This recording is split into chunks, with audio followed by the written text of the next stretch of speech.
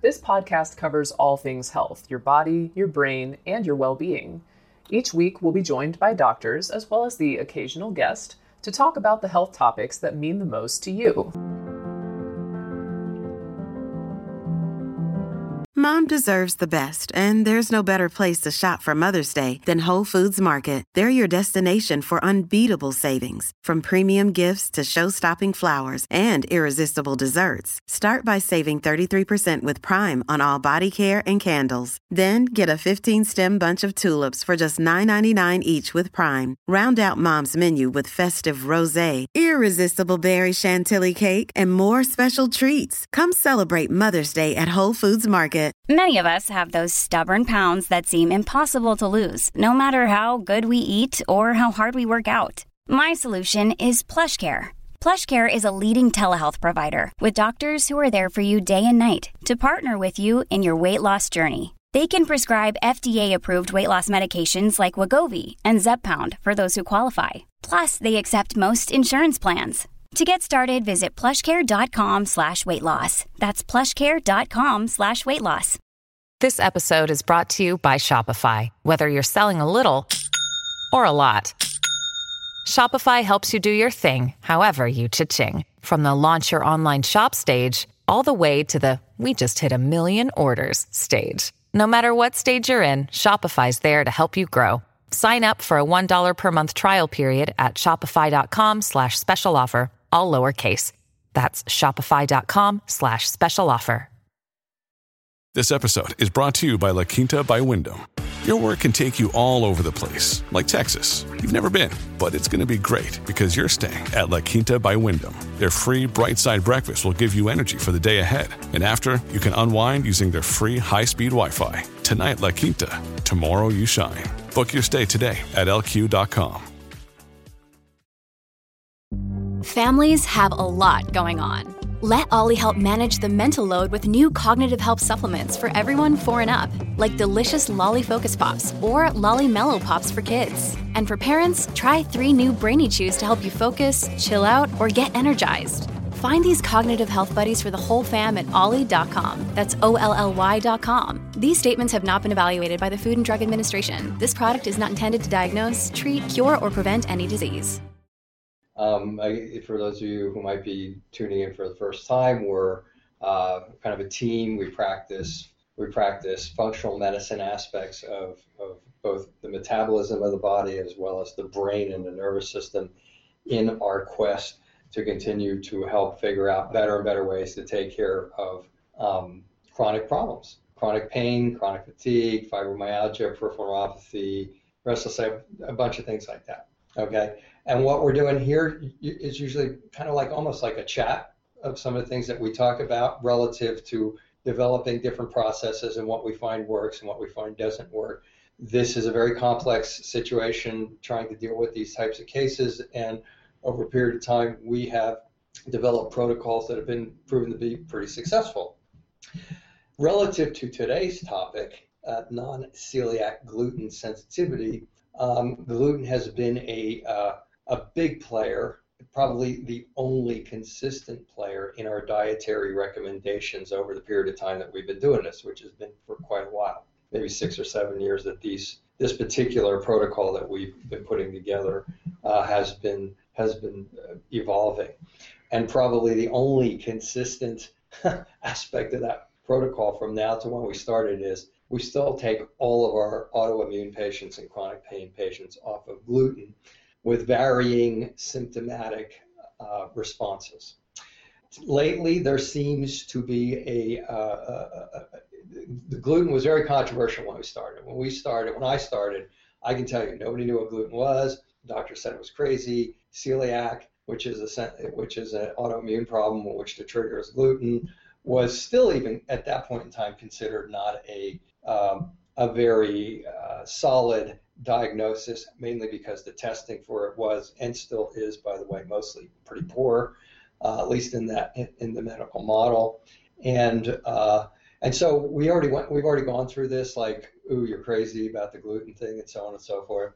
And over the last 5 or 6 years, I kind of thought that was being put to rest. Unfortunately, we have a lot of controversy, Even more recently than that, there was an article in Forbes magazine, which seems to have raised the bar on attacking gluten. And we'd like to correct some of the inconsistencies in how that was reported, why it was reported the way it was reported, and made it seem as though they did a study that showed whether people ate gluten or not, a double-blind study. They didn't know what they were feeling one way or the other, which is not an accurate depiction of the study. Dr. Gates has thoroughly reviewed the study, the timeline of the study, things that were maybe not emphasized in the study that should have been emphasized in the study if you were trying to report this in a fair and fashion.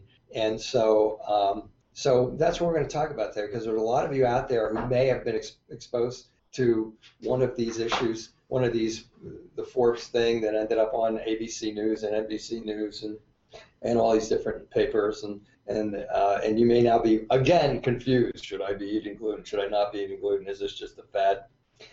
It's not a fad. It's a fad to the degree that now you got all the gluten marketing out there, and you got all the gluten-free products, which, by the way, most of them are kind of crap on top of it. But we need to sort this out. This is an important subject, and we've talked a ton about gluten before in our other hangouts, in our other broadcasts, but we just feel that at this time it's important to hit it again. So we're going to be, and after this, we're going to be doing a couple of snippets on gluten and depression, on gluten and irritable bowel syndrome, on gluten and fibromyalgia. We're going to be doing a couple of 5, 8, 10-minute snippets on that so that we can get those online for you too. So you can look for those. So let's talk about non-celiac gluten sensitivity. Basically, it means that here's the accepted world. The accepted world is, and I've heard radio show talk hosts go over this and all kinds of crazy stuff.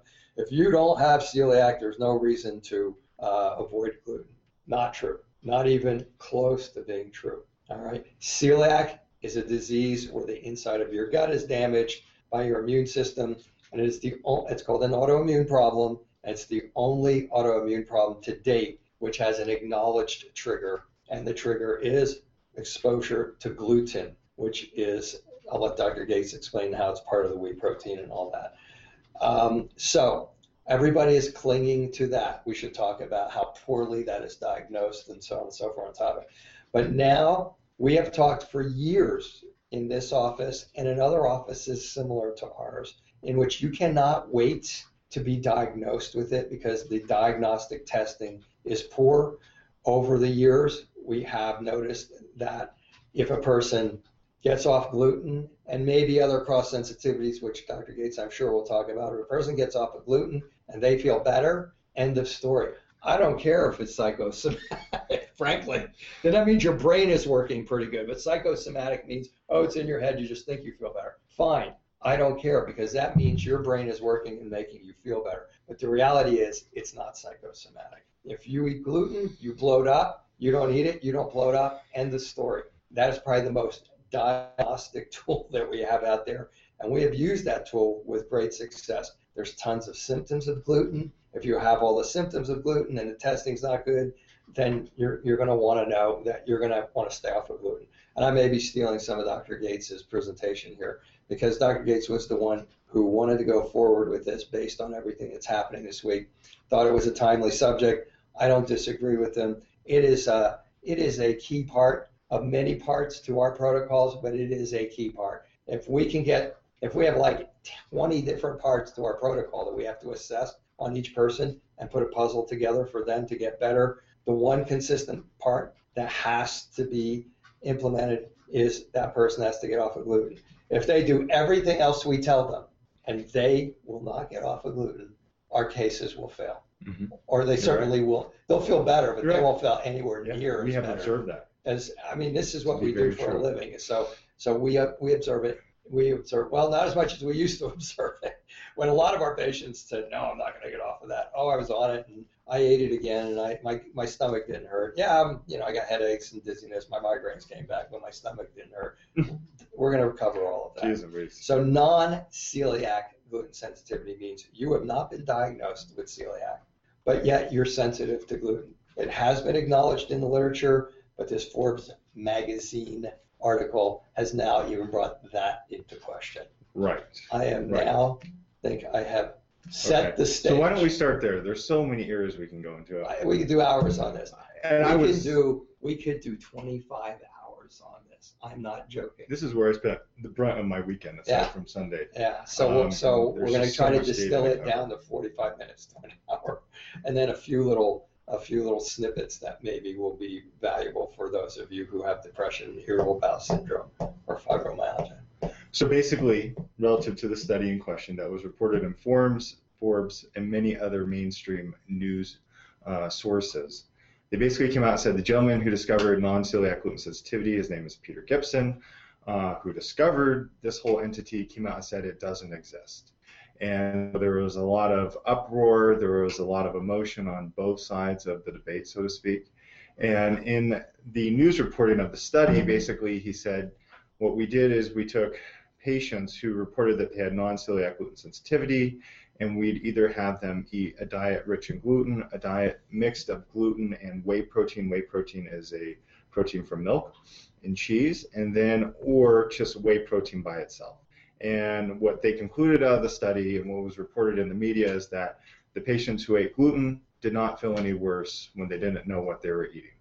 And so, again, this has created a lot of stir. And that is a seriously flawed study. Well, that's what I'm going to go into. I'm going to go into that. I'm just going to throw that one out right now. I mean, we've all who have gone through medical school or chiropractic college or functional, we've all worked in labs and understand how you're supposed to control variables here. Dr. Gates will probably get into that. So what was not commonly reported was that patients, some news media outlets did report this, okay, just for the record.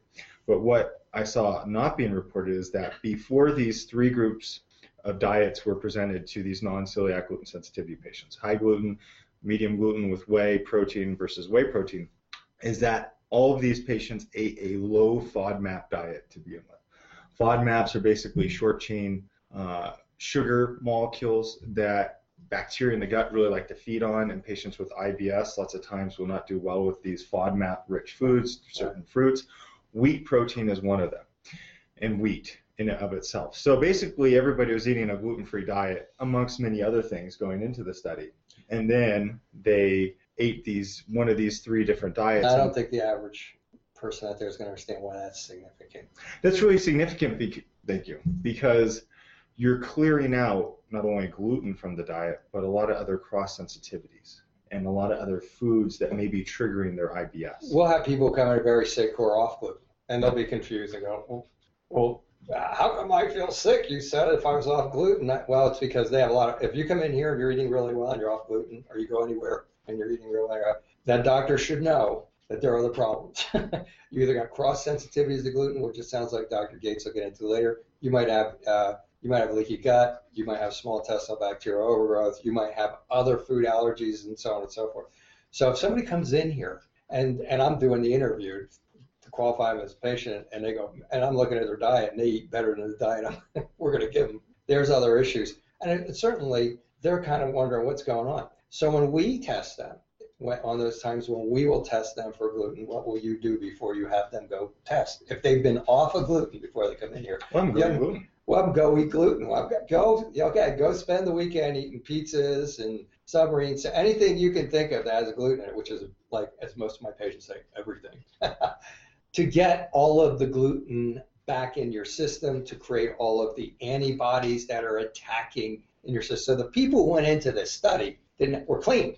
They're completely clean. So, and when I said it was a poorly designed study, that was separate from the fact that they did that.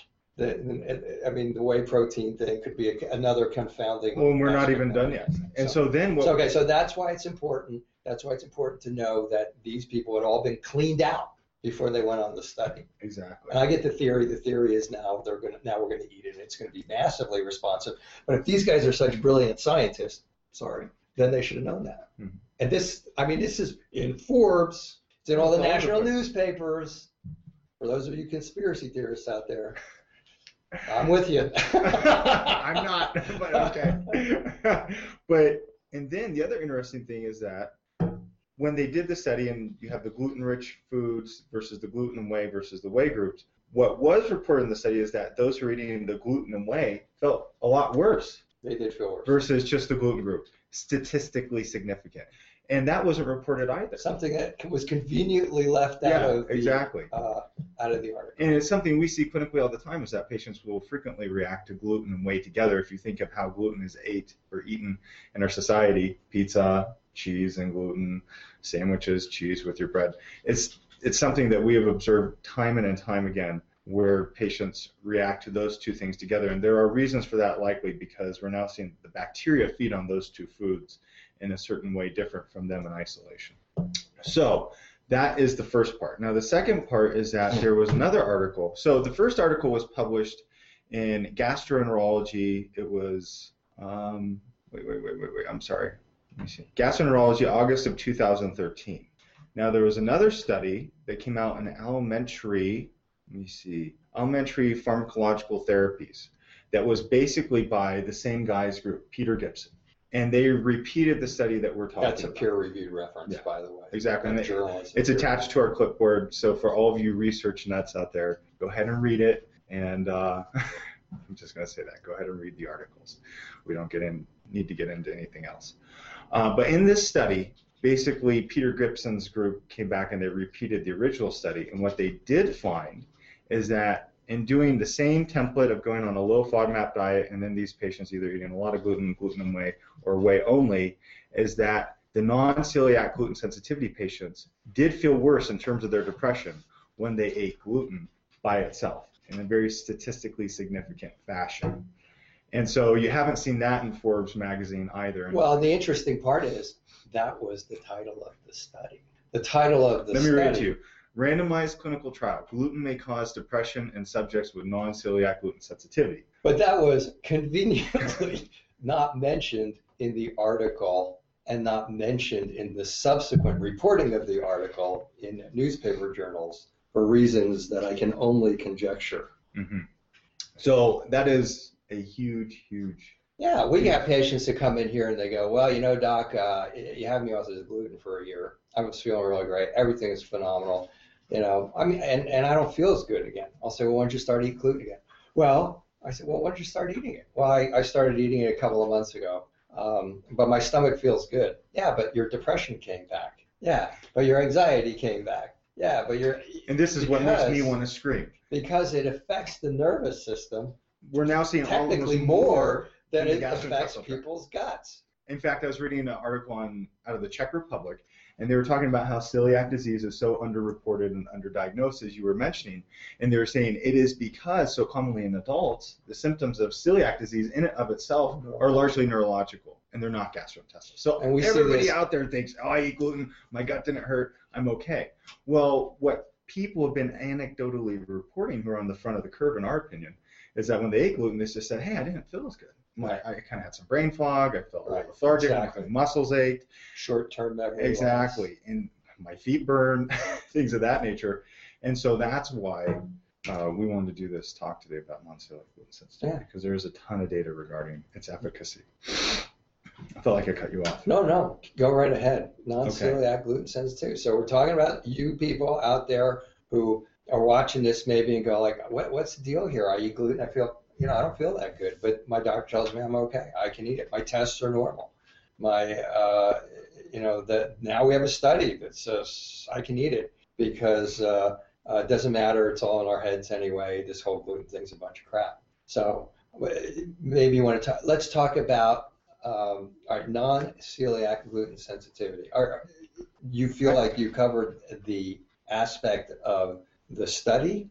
I think so. I mean, basically, just to summarize, is that the guy who discovers non-celiac gluten sensitivity comes out and says it doesn't exist because we did this study. After his study proves what he set out to study, which was that it affects depression. Well, and that was published this month, but then Forbes only reported on his original study done last year, if that makes sense. Okay. So everybody thinks this is the new study. Well, the new study was not reported. How basically gluten does cause depression in patients with non-celiac gluten sensitivity. Okay. And then what was also not reported is that the study was flawed in our opinion because everybody's put on a low FODMAP diet, which basically eliminates wheat from the diet anyways, amongst many other things like cheese and lots of times other grains as well, which is a topic we need to go into. And so there are a lot of confounding variables, and really the facts, in our opinion, were not accurately reported. Now, relative to cross-sensitivities, this is a whole other area of debate and something we've seen clinically. Cross-sensitivities means that you may be reacting to other grains like corn or rice or quinoa or millet or some of the other gluten-free grains. And 5 years ago, when people started talking about going gluten-free, there weren't a lot of gluten-free products out there. Hardly at all. I mean, you really had to dig to find gluten-free bread or gluten-free pasta. You'd have to order it online. Whereas now the stuff is everywhere. Costco is covering, or is, selling gluten-free products quite frequently, week by week. So anyways, now patients who want to go gluten-free, they have all these options of eating gluten-free bread and gluten-free cereals, and these gluten-free products are really rich in rice and corn and quinoa and tapioca and millet. And we have seen clinically that patients don't do well eating those foods also, almost very analogous to how they didn't do well eating gluten. Yeah, me too. The gluten-free foods. And so foods that have tons of cross-sensitivities to gluten in them. Exactly. There are two basic topics when Dr. Gates has started to call in that I see that we need to cover in the rest of this. One is the patient population out there who is off gluten but doesn't feel any better and is wondering if they should get back on it. And the patient population that is on gluten feels terrible but still eating it because their tests are normal. Okay, so we'll go into that. But you're in the first one. Yeah, let me finish up the grains. The first one, it's off gluten and doesn't feel anything. And so what we're seeing with the grains is that the grains feed these bacteria in the intestines that can cause a lot of havoc. And we've talked about it in all of our other broadcasts. Go back and watch them relative to weight loss, relative to autoimmune disease, relative to small intestinal bacterial overgrowth and IBS. It's a very, very complex subject, really, when you get into it.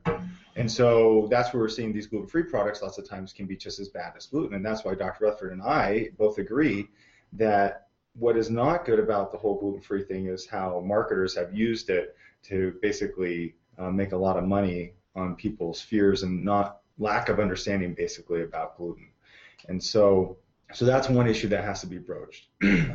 Relative to this, they're on gluten. Well, no, I'm just saying. So the person comes in, I'm interviewing, they're going like, "Look, I'm off gluten, and I don't feel any better. I'm off gluten, all grains. I'm doing the paleo diet. I'm doing the FODMAP. I don't feel any better."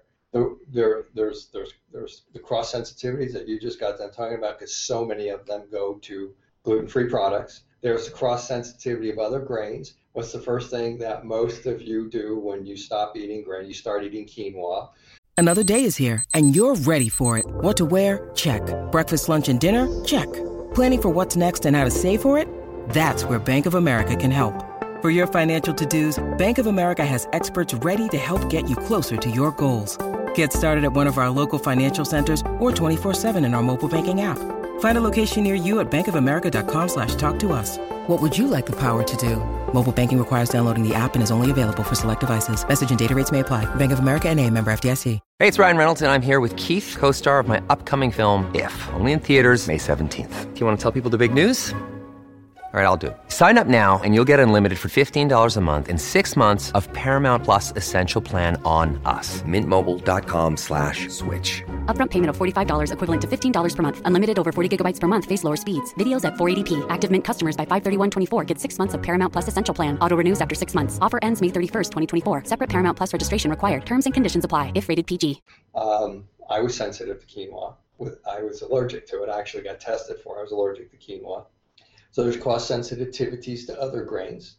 People have gluten. Those of you who have gluten, it's amazing to me how many people come in here and I kind of press their, we do an exam. We do like a very thorough exam.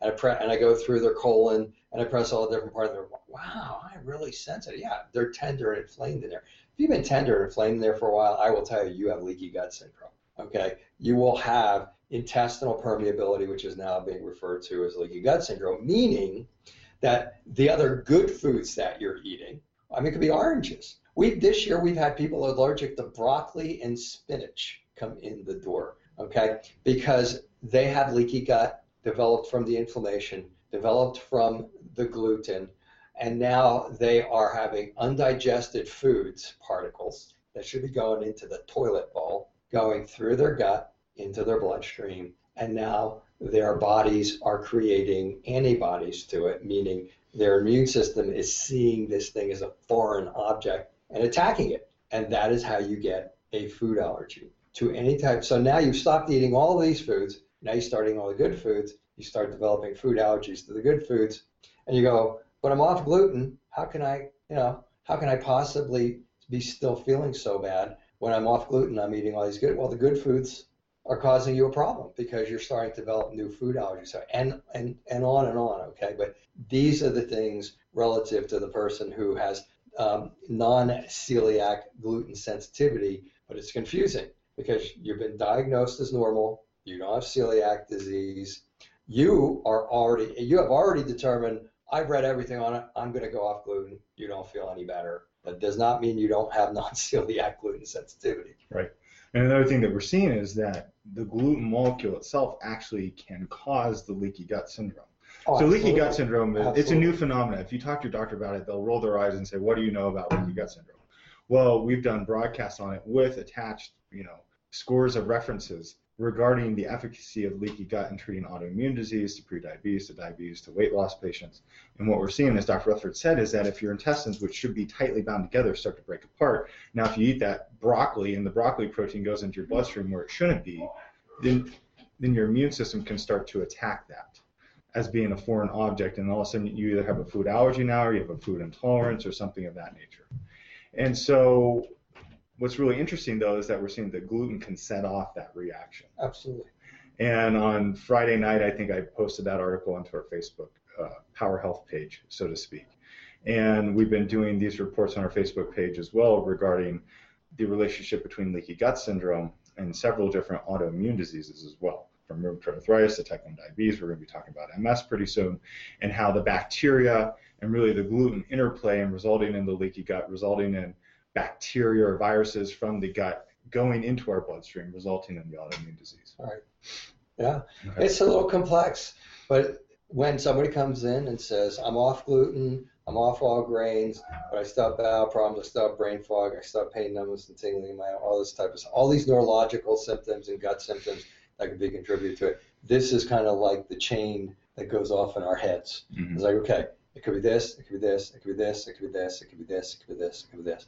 Oh, and by the way, there could be some insulin resistance involved in setting this on. That's another whole topic. But the bottom line is that you need to, if you have chronic problems, I don't care what they are. I remember two things that I was told by my mentor, Dr. Datis Karazian, who wrote a book called Why Do I Still Have Thyroid Symptoms When My Blood Tests Are Normal? And then he came up with a second one last year, Why Isn't My Brain Working? And there were two things that he told me to look for in every single chronic pain patient that comes in. He said, I don't care if it's chronic neck pain or chronic right toe pain. I don't care if it's chronic gut pain. I don't care. Whatever it is, neurologic pain, he said, look for a bad and probable autoimmune attack on the thyroid and get them off gluten. That was years ago. And I must tell you, those two clinical pearls have proven to be consistently successful in diagnosing and helping our patients in this complexity of chronic pain. So just know, if you have any type of chronic pain, you need to be attentive to the gluten. Now let's go to the next thing, and then we can get into it. But that would lead me to the next thing. Well, gluten. All my favorite foods are gluten. All my favorite foods are gluten. And yes, I feel terrible, but why should I get off them? All my tests are normal. The gold standard test of biopsy is normal. The blood test is normal, and on and on. Right. Would you like? My colonoscopy is normal. Well, and this you want to get into that? Well, obviously, the testing is not as accurate as we want it to be. It's obvious to us. It's not obvious to all these people coming into me and are beating me up going, yeah, but my testing is normal. So in our first hangout on gluten, we presented what is termed a Cyrex Array 3. Cyrex is a lab testing corporation out of Arizona. And they do, in our opinion, the best and most comprehensive, most specific and sensitive assays on gluten sensitivity on the face of the earth. What is sensitivity? Sensitivity and specificity basically refers to how many false positives and false negatives you get. Do you know how high theirs is? I really don't. I think it's in I the can't 90s. remember. I think it was in the 90s too. It's in the 90s. I can't be. Which means they're right 95, 90, 95, 96, 97% of the time. It's very high. The other tests don't even come remotely close to that. Right. The blood test, I think, is less than 50% accurate. It depends on the lab. Okay. But so anyways, they're highly, highly accurate. Let's just say it that way. And they run 20 markers regarding gluten. And so we frequently see in doing this lab panel that patients do have a problem with gluten when there are 2 to 4 tests run by their gastroenterologist, and this is no knock on gastroenterologists. But those tests will not show any problem, whereas once we do the more in-depth assay, so to speak, then we see the issue. Now, there are articles coming out about this because the whole non-celiac gluten sensitivity thing is shaking everybody up, from gastroenterologists to nutritionists to functional medicine practitioners to people in my community. Huge. Because lots of times there's not a definitive lab marker. It's not like we can say, okay, patients with non-celiac gluten sensitivity have this type of gluten antibody, and therefore we can test them for that, and therefore we can quantify them and put them in this little box. Non-celiac gluten sensitivity to date has been basically diagnosed by, you eat gluten, you go off of gluten, how do you feel? You introduce gluten back in. Probably still the best way. It still is the best way. It's the most accurate. Depending on if they understand symptoms, but they understand that when they eat gluten, it isn't just, does my stomach feel better, but it's, does my brain fog come back? Exactly. Does my migraine come back? Do I get, short-term memory loss? And do my feet start to burn? All that kind of stuff. Exactly. So yeah, I agree completely. And basically, I think that's what I need to say there. I think I lost my train of thought on that, but yeah.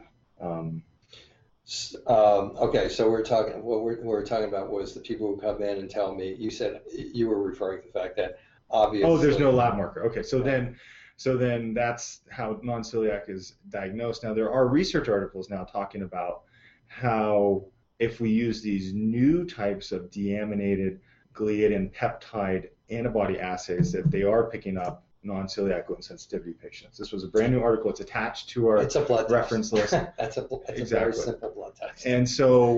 And I believe that those assays are analogous to what Cyrex labs are using to diagnose. Thanks to that, we're now using them. Yes. And they seem to be producing some consistent results. Very, very accurate. So that is the skinny on why, if you're eating gluten and you went to your doctor and you were tested for gluten antibodies and you came back as being negative, why you were probably negative. Just know the testing really is not that accurate that's out there on the market today. Also know the testing that's being performed is really done for celiac disease. And celiac disease tests have a completely different profile than what we're seeing for non-celiac gluten sensitivity.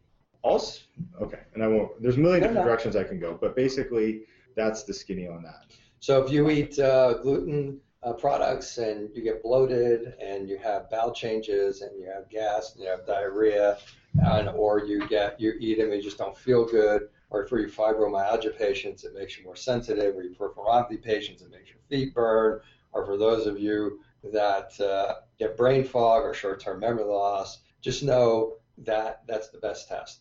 And if your doctor tests you and says it's normal, you can still keep eating it, just know that the test of you eating that and feeling better and you not eating it and feeling better is still probably overall the best test, and we can go from there. So testing, gluten-free, non-celiac gluten sensitivity. And then we also have some articles attached here regarding fibromyalgia. Many of you may have fibromyalgia. That's where patients will have chronic pain throughout their body. They will have burning, skin pain. They'll be sensitive to touch, things of that nature, frequently fatigued. And what has interested people is that fibromyalgia patients have many of the characteristics of non-celiac gluten sensitivity patients. And in our reference list, one of the rheumatology journals came out and said, we need to be very careful. We shouldn't take fibromyalgia patients off of gluten unless they've really been screened through a thorough laboratory workup and we make sure they don't have celiac disease. And then at the top of our reference list, let me see here, sorry for the pause. So if they don't have celiac disease, so if they get screened and they don't have celiac disease, they're going to tell you to keep eating gluten if you're a fibromyalgia patient. And on our second reference in the list, it's by the Rheumatology International Journal. They basically came out and said they took 20 patients with fibromyalgia, they tested them for gluten antibodies, they were all positive, they took them off of gluten, and they all felt better. And their fibromyalgia symptoms largely improved. And that's something we've seen clinically for 5 years now, and we talked about it in the fibromyalgia hangout or broadcast, as well as the thyroid hangout and broadcast. So it is a fibromyalgia is a, again, as Dr. Gates said, we got stuff online about it. But the bottom line is gut problems are usually a big part of the picture. It's usually stress, overreactive stress mechanism, inability to kind of filter that pain out anymore by your brain. You get that super sensitivity. Most of you are going to have a undiagnosed or misdiagnosed or mismanaged thyroid problem. Usually it's going to be an autoimmune issue called Hashimoto's, and you're going to have gut problems. And they go together. And they go together. What's the percentage of people who have celiac, who have Hashimoto's, and what's the percentage of people? It's 47%. Yeah, and then the percentage of people. I've seen as high as 47%. I've seen as high antibodies. Yeah, I've seen it as high. Well, I've heard it as high as 70% from Dr. Cross. Okay. That if you have celiac, it's both ways around. If you have Hashimoto's, there's a certain percentage chance you're going to have celiac. Right. Because for some reason the antibodies, the TAC1, tend to kind of morph over and attack the other one. So that's fibromyalgia. And if you have celiac, you're off gluten. But then we have this non-gluten sensitivity and non-celiac gluten sensitivity, which means just, man, if you got any type of an autoimmune problem, and we're not talking based on opinion here, okay? And Dr. Gates is very diligent in bringing out these studies, but we only talk to you relative to what we see that works in our practice. I mean, we've been around for quite some time, and our motto or logo, or whatever you want to call it, our punchline, our key line, our USP, blah blah blah, is the results speak for themselves, and we mean it. We're talking about what if getting off gluten didn't produce any results, we wouldn't be sitting here talking about it. You know, if it wasn't that important, we wouldn't be sitting here talking about it. We're just trying to delineate some of the confusions that are going on out there. There's a lot of political stuff going on there. I mean, there's a lot of people who are losing a lot of money with people getting off of gluten. And that's all I need to say about that. But just know that that's the real world, and that's what you're up against. There are a lot of people out there who don't care if you stay sick for the rest of your life as long as you're buying their products. And that's just the reality of life on planet Earth right now. So we have to wade through all of that to get our pay. In fact, we don't even test for gluten that much, really.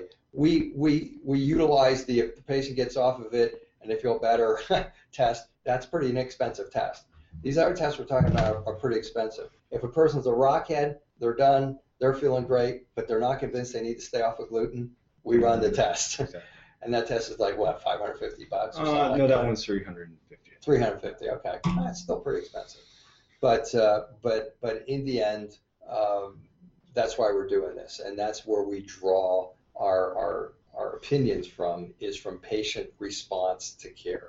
So any of you that have any type of an autoimmune problem out there, just get off the gluten. And if you don't feel better, don't get back on it. Just start researching. So when my patients come in and say, I did my research. Anytime, for those of you who come and say, I did my research, I know I'm in trouble. I know that I'm going to get a very solid opinion that may not be correct, or that patient wouldn't be sitting in front. But having said that, do your research. Sorry, I didn't mean to cut you off. No, go. Let's talk more about autoimmune disease, because this is what we've been posting to Facebook lately. Okay. And one of the things that we posted is that they're now seeing that upwards of 1 out of 6 Americans have an autoimmune disease. I totally believe it. And this was underrepresented by the NIH, which is the National Institute of Health. It's our overseeing government agency for basically the scientific world. And they only reported of like 24 autoimmune conditions, but there really are far more than that. And so when you take into account all the different autoimmune conditions, we're now seeing 1 out of 6 Americans has an autoimmune disease, which is just staggering. And it's a growing epidemic, and a lot of researchers will say, we just don't know why it's happening.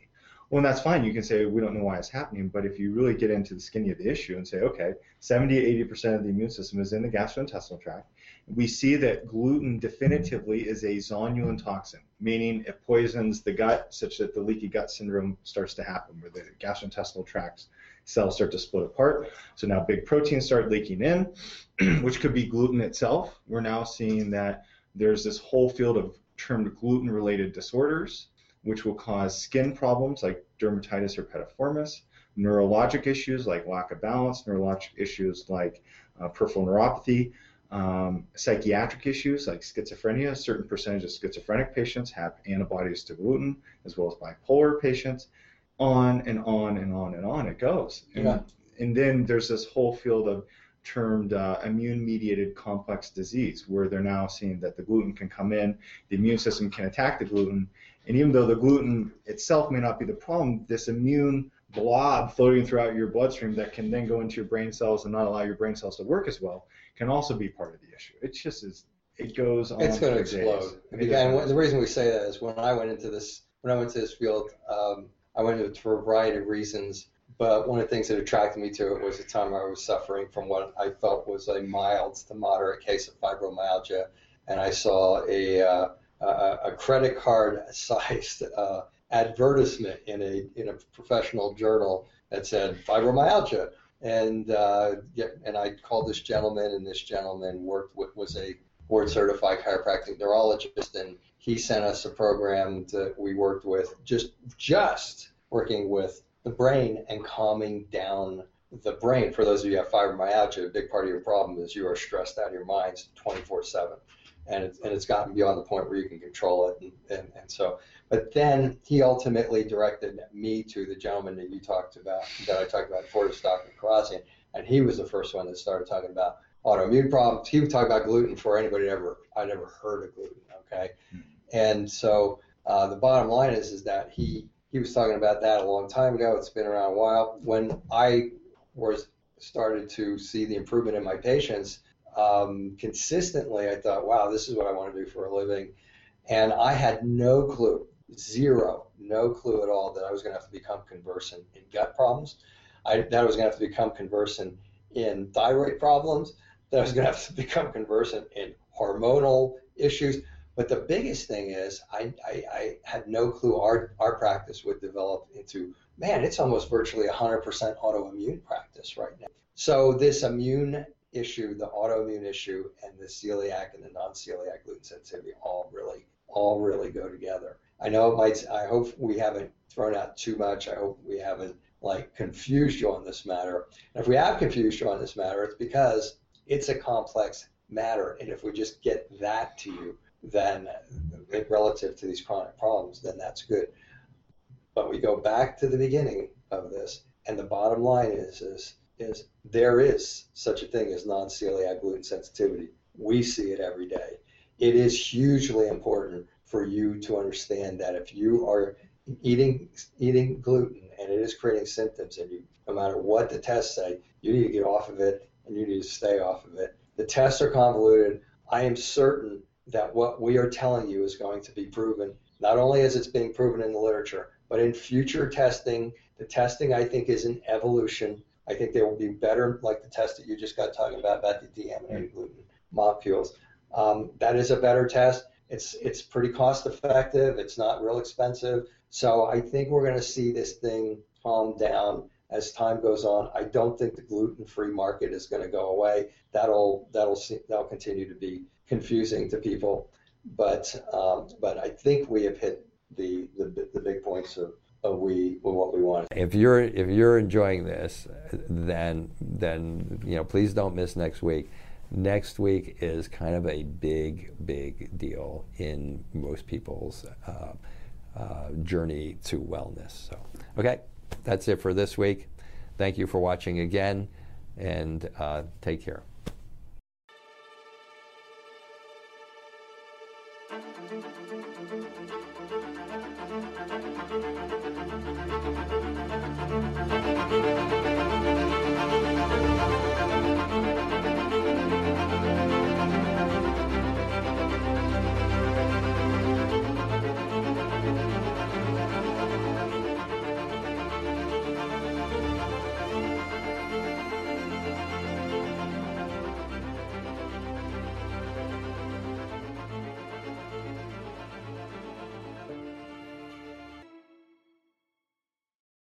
This will conclude the episode. Thanks for tuning in.